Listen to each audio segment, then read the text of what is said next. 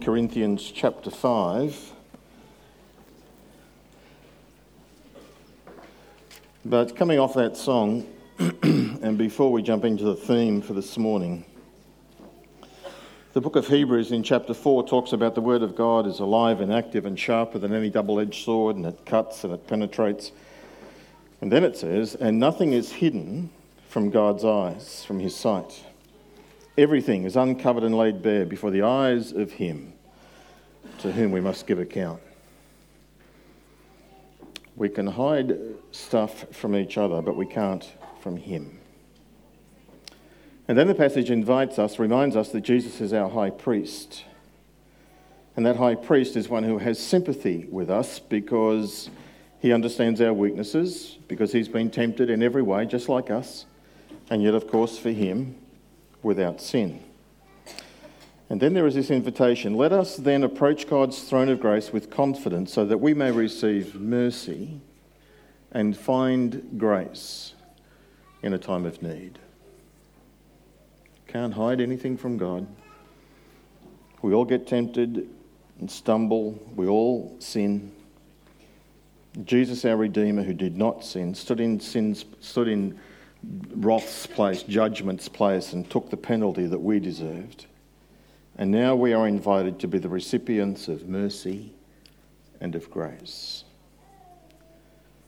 That truth can so permeate our thinking that it causes us to neglect another truth, which is what we're going to read about in 1 Corinthians chapter 11. God wants us to deal with our sin, but what happens when we don't? Well, here is a rather shocking chapter, experience, but the teaching is very clear. It may leave us uncomfortable, but if we're serious about calling Jesus Lord and following him, then this is what we are required to do. Apostle Paul, writing to a church, the Corinthians, not a perfect church, no church is perfect, writes these words. It is actually reported that there is sexual immorality among you, and of a kind that even Gentiles, unbelievers, don't tolerate. For a man is sleeping with his father's wife, and you're proud. Shouldn't you rather have gone into mourning? And you should have put out of your fellowship the man who has been doing this. For my part, Paul says, even though I'm not with you physically, I am with you in spirit. And as one who is with you in this way, I've already passed judgment in the name of the Lord Jesus on the one who has done this. So when you come together, when you are assembled, and I am with you in spirit, and the power or the authority of the Lord Jesus is present, hand this man over to Satan for the destruction of the flesh. Why? So that his spirit may be saved on the day of the Lord. Your boasting is not good. Don't you know that a little yeast leavens the whole batch of dough? Get rid of the old yeast, so that you may be new unleavened batch, as you really are. For Christ, our Passover lamb, has been sacrificed for us. Therefore, let us keep the festival, not with the old bread leavened with malice and wickedness, but with unleavened bread, sincerity, truth. I wrote to you in my letter not to associate with sexually immoral people. Not in all meaning the people of this world who are immoral, or the greedy or swindlers or idolaters. In that case, you'd have to leave the world. But now I am writing to you that you must not associate with anyone who claims to be a brother or sister, but is sexually immoral, or greedy, an idolater, or a slanderer, a drunkard, or a swindler. Do not even eat with such people. What business is it of mine to judge those outside the church? Are you not to judge those inside? God will judge those outside. expel the wicked person from among you. It's pretty clear, isn't it? Any questions? Go forth and do. I wish that is all I had to say. We're going to pray. Lord, this is a strict and difficult in terms of it can be uncomfortable. It can get awkward. So Lord, help us through all of that still to hear you. What is it that you're wanting us to learn? What is it you're wanting us to do, to change, to become? Lord, transform us into an obedient people who love you first and foremost and above all else. Increase our understanding and help us to do that wisely in a way that you would be pleased, that you would be honest. So Lord, help in Jesus' name. Amen. You often hear it said that the early church was perfect. You know, that was the golden age of the church. If only we could be like the early church. Well, this chapter and many other chapters, of course, in the New Testament clearly indicates the New Testament church was not perfect. It was filled with people just like you and me. People who have sin issues in their life. And the remarkable thing, of course, is that Jesus still works with the imperfect church. He still works to achieve his purposes, to honour his name with fallen creatures. And of course, this also, before we jump into the passage, reminds us of that very important truth. Do not place your faith in the church. Place your faith in Jesus. For if you place your faith in the church, you will be disappointed. For we are all fallen. We all have feet of clay. Churches always got spiritual babes, infants, and spiritual babes and infants mess up. Church has always got immature people in it. And if it didn't or doesn't, then it's not doing its job. Because the church, by its very purpose, is to be going out and to be making disciples, which brings them right into the beginning again, babes, and starting the process again. You can feel the tension in here, can't you? Don't be tense. Relax. And I'll get the rod out in a minute.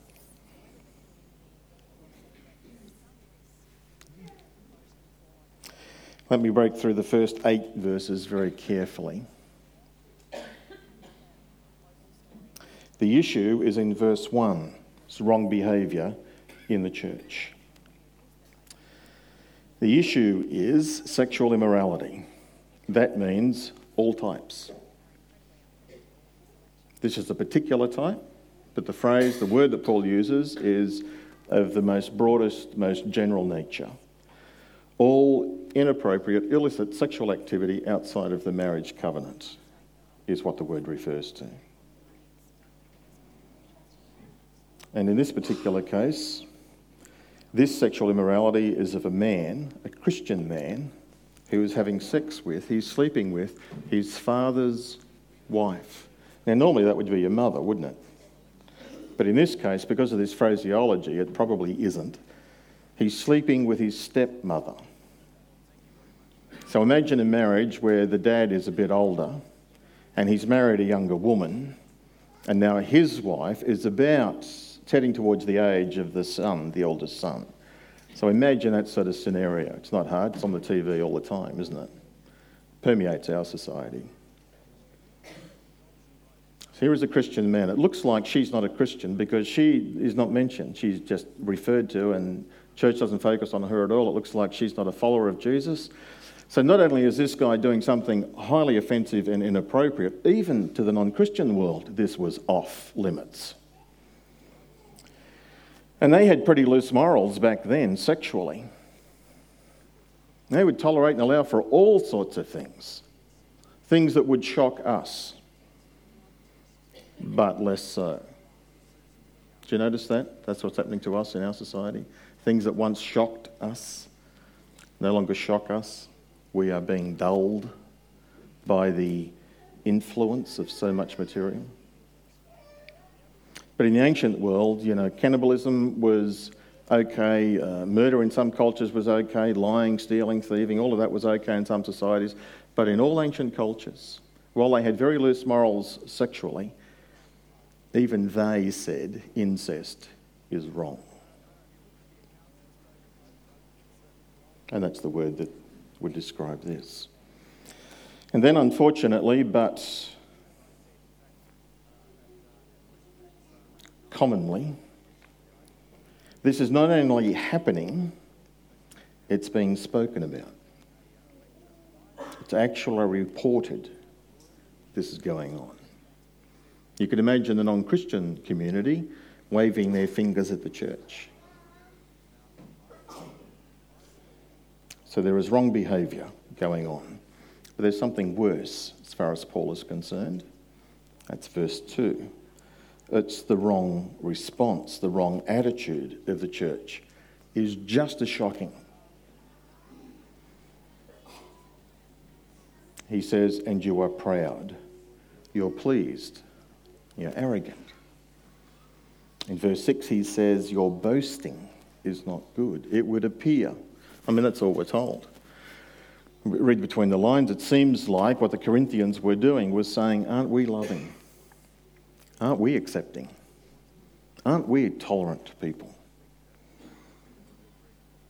Boasting, proud and arrogant about this revolting sin. And the Apostle Paul then says to them, you should have dealt with this, and in the process of dealing with it, that would have led to feelings, emotions of mourning. Because what you should have done is removed him from your fellowship. There's a loss. And you would feel grief. Not joy and not a sense of vindication or self-righteousness or any of that, but grief. That someone in our family, a brother, is doing something which is not only wrong, and you have to read between the lines for this to make any sense. It's not only that he's doing it, he won't stop doing it. He's been spoken to and he won't stop. The Apostle Paul says in verse 9, I wrote to you in my letter not to do this stuff. So Paul spoke about it when he was there. Paul wrote them a letter and he spoke about it, and now it's still reported and it's not dealt with. And Paul is, notice, he doesn't focus too much on the guy, he focuses on the church.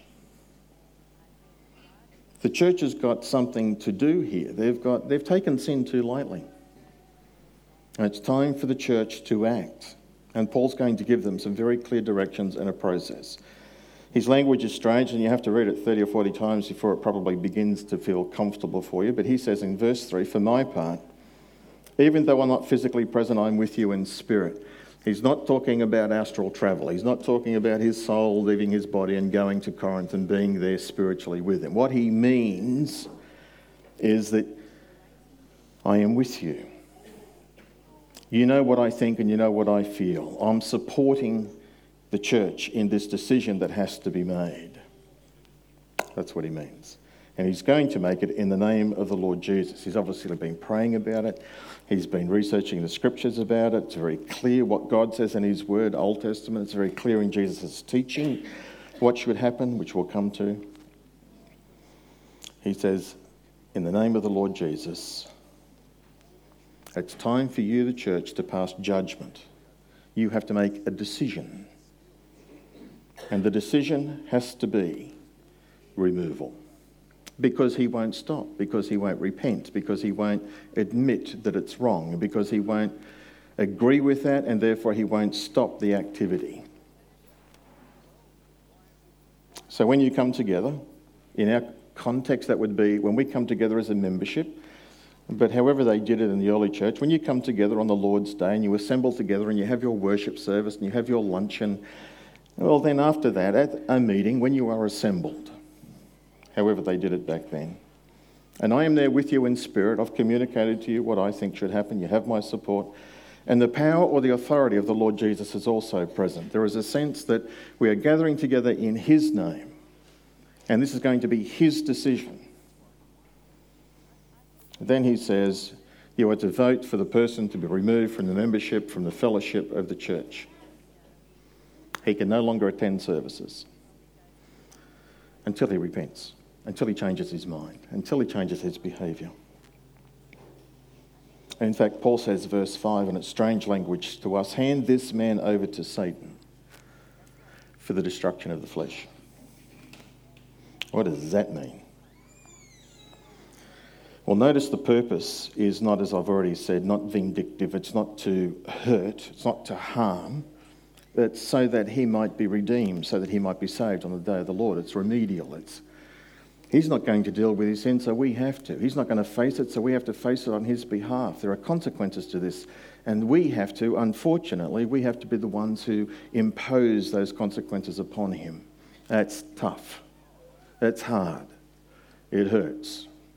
It's difficult. But that's what Jesus requires of us. What does it mean then when Paul says, hand this one over to Satan for the destruction of the flesh? My understanding is very simply this. There are two kingdoms. There's the kingdom of this world, the kingdom of Satan, where he reigns and rules the non-Christian world. And then there is the kingdom of God, which is an outpost within the broader world. That when we are saved, we are transferred, Colossians 1:13, from the kingdom of darkness to the kingdom of light. There's a kingdom transfer. Once you have a kingdom transfer, you now live under a new king, under new rules, under new directions. But if you continue to live like the people who are under the kingdom of darkness, then you are to be returned to where you belong, to the kingdom of darkness. Hand this one over to Satan, which implies that Satan has some, in the economy of God and God's providence, Satan has some purpose to afflict and to judge and to torment in this world. And the Bible certainly refers to that. Book of Job, Luke 22 with the Apostle Peter. Jesus says to Peter, Satan has requested to sift you like wheat. So God allows and uses Satan to torment, to hassle, to test us.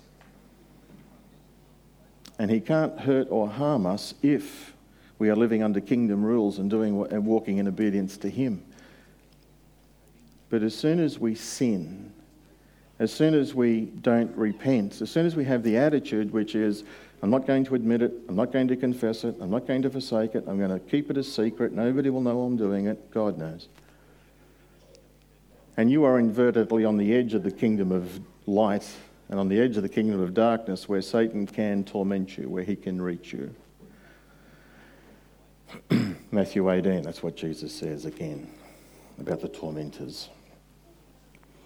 And then it is disputed, it's not clear. I mean, Paul says, hand him over to Satan for what purpose? For the destruction of the flesh. It can mean one of two things.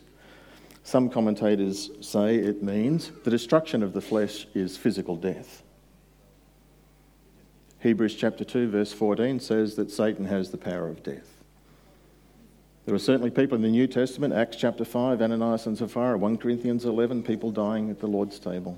There are people who die. I've been a pastor for 30 plus years, whatever it is. I've been a follower of Jesus for about 42 years. 43 years. And I only know of one instance where I would say, I think I've seen God do that. I think I've seen God say to a brother, you're done. Time to go home. And God took them. Died ahead of time. Died suddenly. The Lord does it. And Jesus wants us to take this very seriously. You can't say Jesus yes and keep your sin. That's what this passage is ultimately telling us. Hand this man over to Satan for the destruction of the flesh. Hand him over so that Satan he'll get a disease or he'll be killed suddenly, he'll be gone. But because he was a Christian, just a carnal Christian, a disobedient Christian, a foolish Christian, he'll be saved on that day. Could mean that. There's the second option, and I prefer this option, when Paul uses the word flesh, he not only uses it like that example, physically, this body, so the destruction of the body would be physical death, but he also uses the word flesh very commonly to mean not our physical body, but our sinful nature. The flesh, Galatians 5, the flesh and the spirit. And so it's probable, in my opinion, that what Paul is instructing the church to do is what Jesus instructed in Matthew 18. Hand this one over to Satan, remove him from the fellowship for the destruction of his sensual, sinful nature. That'll come under conviction, that he'll repent of that, and that then he will be restored and returned to the church. It's the destruction of, not of his entire sinful nature so that he is without sin or sinless, not that, but the destruction of this particular sinful aspect of his sinful nature. That's that. Hold him to account. And if he won't face his sin, this will help him face his sin. And God willing, he will come to his senses and he will repent. The Apostle Paul is outlining a similar process, and all we're getting is this slither of information. We're getting the end of the process. Like Jesus said, there's been a conversation and it's been rejected. There's been a couple of people talk to him and it's been rejected. And now it's got to the point where, well, now the church has to deal with it. And the church, in the process of talking to him, if he doesn't repent, hand him over. Remove him. Both for the glory of God, the purity of the church, but for him, remedially, to confront him with his sin. And then comes the tough bit for us as followers of the Lord Jesus. The Apostle Paul goes on to give an illustration about yeast and bread and unleavened bread and so on. I'll jump over that, and if I have time, I'll come back to it. Verse 9, the Apostle Paul says, I wrote to you in my previous letter not to associate with sexually immoral people, not all meaning people of this world, immoral, etc., etc., etc. In that case, you'd have to get on a plane and go to Mars. But now I am writing to you that you must not associate with anyone who calls himself a brother. So you've removed him, now you are not to associate with him or eat with him. Now, some people take that quite literally, and that when a person has been removed from the church, they have nothing more to do with them. They'll turn their back on them. They won't even eat with them. Are they correct? I don't think so. Well, what does this mean? Well, I think what the Apostle Paul wants and is teaching is that once we have removed a brother or sister from the fellowship, Jesus says that we are to treat them like Gentiles and like tax collectors. You're to treat them like they are unbelievers. Well, how do you treat unbelievers? Well, you reach out to them, you love them, you care for them, you present the gospel to them. You want them to become followers of Jesus. Well, what do you do with a person who already knows the gospel? Their seed is planted, they were a professing Christian, but now they, because of sin, have been removed from the fellowship of the church. How do you treat them? Well, in the same way, I think it's build a bridge. Pray for them. But every time you're with them, confront them, remind them. You need to repent. You need to change your mind about this thing. It's not, don't associate with them socially and ignore it. That's what the church was doing. They were complacent. They were taking it far too lightly. No. This is very serious. Take it seriously. And therefore hold them to account perpetually. And God may use that process to bring about restoration. In fact, in this case, that's what happens. 2 Corinthians chapter 2, the guy does eventually come to his senses and gets forgiven and comes back to the fellowship of the church. It's a good ending. It's not always a good ending. What does Jesus require of us? That. Not to be complacent and to tolerate sin, but to deal with it, and not even to eat with them. Well, what does the not eat bit with mean? I don't think it's the having a cup of coffee with to confront, to keep in touch with a view to restoration. I think that's acceptable. The not eating with them, I think, is referring to the Lord's Supper. They can no longer come to the table. They can't have sin in their life, which is public and unrepentant, and then at the same time be remembering Jesus, the one who died to pay the penalty for our sin and to remove sin from us. That's inconsistent and hypocritical. Don't eat with them. So I think that's what the Apostle Paul is referring to. And of course, not everybody will have that view. That's my view. That's what I think Paul means. Otherwise, there's a bit of a conundrum. How do you treat a non-Christian? Well, you meet with them, you build friendship with them. You don't condone their sin, but nor do you condemn them or judge them for it. They need Jesus. But once they receive Jesus and they come into the fellowship of the church, they come under a new kingdom and new rules, and they are to behave accordingly. Well, what happens if they don't? Well, then, if, like this person, if they go through the process of unrepentance and they are to be removed, then it's strange that we can meet and socialise and be friends with non-Christians who are immoral and doing lots of really bad things, and we tolerate that for the purpose of the gospel. But you can't do that with a person who was a professing Christian. Do you see the conundrum? Do you see the inconsistency? Which is why I don't think that's what Paul means. I think he's referring, therefore, to the Lord's Supper. The illustration that Paul gives is simply of the Passover. The lamb has been slain. Jesus has shed his blood.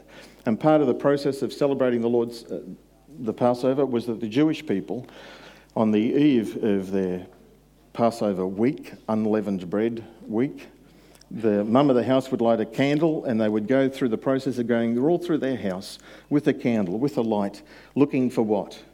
Breadcrumbs. Leavened bread. Breadcrumbs.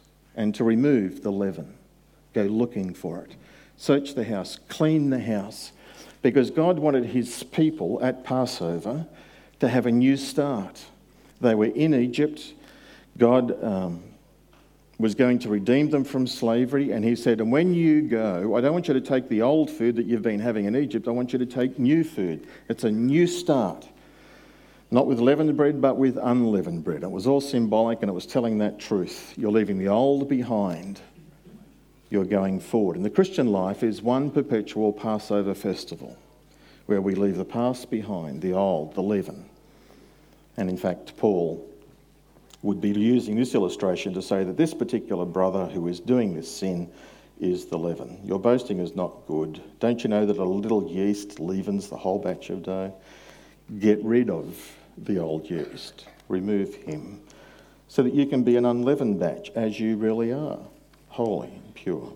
Our Passover lamb, Jesus, has been sacrificed. So therefore let us keep the festival, not with the old bread, unleavened bread, not with that person, with malice and wickedness, but with unleavened bread of sincerity and of truth.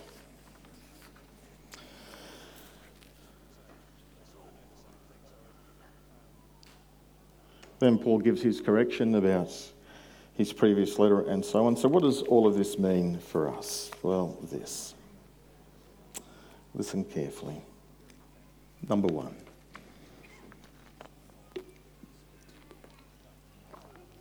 Just like the Jewish people would go search their own house for the unleavened bread. So I've got several things to say. Number one, then let us examine our own lives. Is there any sin that we are committing, that we are grasping, that we are hanging on to, that we are not forsaking? We're not admitting that it's wrong and we're refusing to let it go. Is there anything like that in your life? Then I would encourage you, exhort you to examine your life and to get on your knees before God and to ask him to search you, because you can't hide it from him. And repent. Change your mind. Admit that it's wrong. Ask for his help to forsake it, to put it aside and rely on him. Secondly, you draw your own family circle as big as you like, but is there anybody in your close circle, family, friends, small group, that you associate with on a very regular basis, people that you know, love and care for, and who know, love and care for you? Is there any sin in anyone else's life in that circle? Is there anything going on in someone's life that you've been complacent about, that you've been ignoring, that You know you should talk to them about it, but you haven't. Is there anything like that? What do you think you should do about that? This is what 1 Corinthians 5, what Jesus wants us to do for the church. Now, of course, in your inner circle of friends, if you're the only Christian in your family, then that doesn't apply for you. Thirdly, let's take it out to the church level. Is there any sin that you're aware of, sin, in a brother or sister in the church? You know about it, you've been ignoring it, you've been complacent about it, you may even be rationalising it away of saying, just like the Corinthians, how gracious we are, how tolerant we are, whatever. What would happen if we stopped that and we did exactly what Jesus said we should do? See your brother, sin, speak to them. Not about them, to them. If they listen, fantastic. If they don't, do you need to take it to the next level? Take another godly person along with you? And so on. Having said all of that, the issue is not sin so much as it's unrepentant sin. We all have sin. We all sin. It's though the attitude of the unrepentance, the refusal to stop. You can't have your cake and eat it too. You can't have Jesus and sin. You can have Jesus, or you can have your sin. Choose. And if you're on the inside, if you've already made that decision to follow Jesus, then it's Jesus. And you can't be doing that. And if you are doing that, then you're not only foolish, but you're going to bring yourself under God's judgment, and you may bring us with you. And particularly if we are complacent, if we don't do anything about it. The last thing I want to say is this. Let those who have phones that go off in church...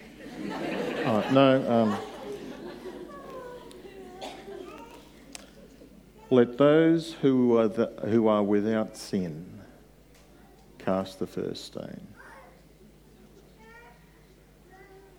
Therefore, brothers and sisters, we need to get rid of sin in ourselves.